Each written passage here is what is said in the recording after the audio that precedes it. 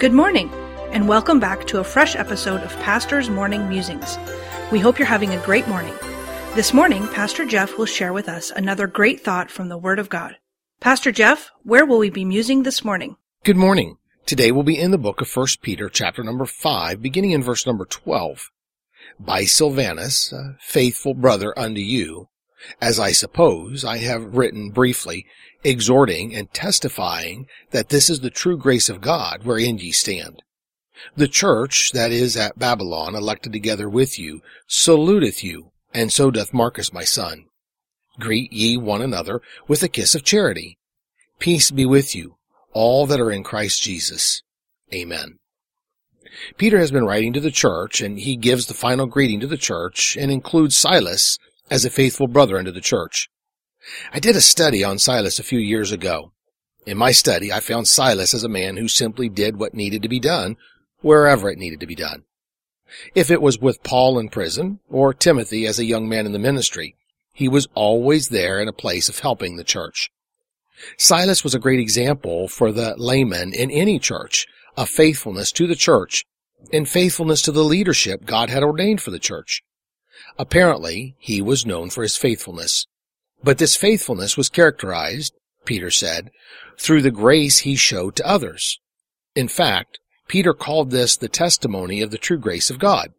Peter goes on to mention the church in Babylon and the unity they had with all the churches, no matter their nationality. I want us to notice, though, the word saluteth. Peter used this word in connection with the church at Babylon, and he used it in connection to all the other churches. This same word is applied to Marcus, an apparent convert of Peter's. The word saluteth means to enfold in the arms. By implication, it means to welcome or to embrace, to greet. It is to enfold in the arms as a gesture of a welcoming hug. Now, we come to the final verse of Peter's letter, and he states in verse 14, Greet ye one another with a kiss of charity. The word greet has the same meaning as the word saluteth, to enfold in the arms, and thus greeting is to be with a kiss of charity. The word kiss means to be a friend or to be fond of. It is not the physical placement of your lips on someone else. The word kiss has the Greek root word phileo, of which we hear so much about. Philadelphia has the same root word, and we call it the city of brotherly love or brotherly friendship.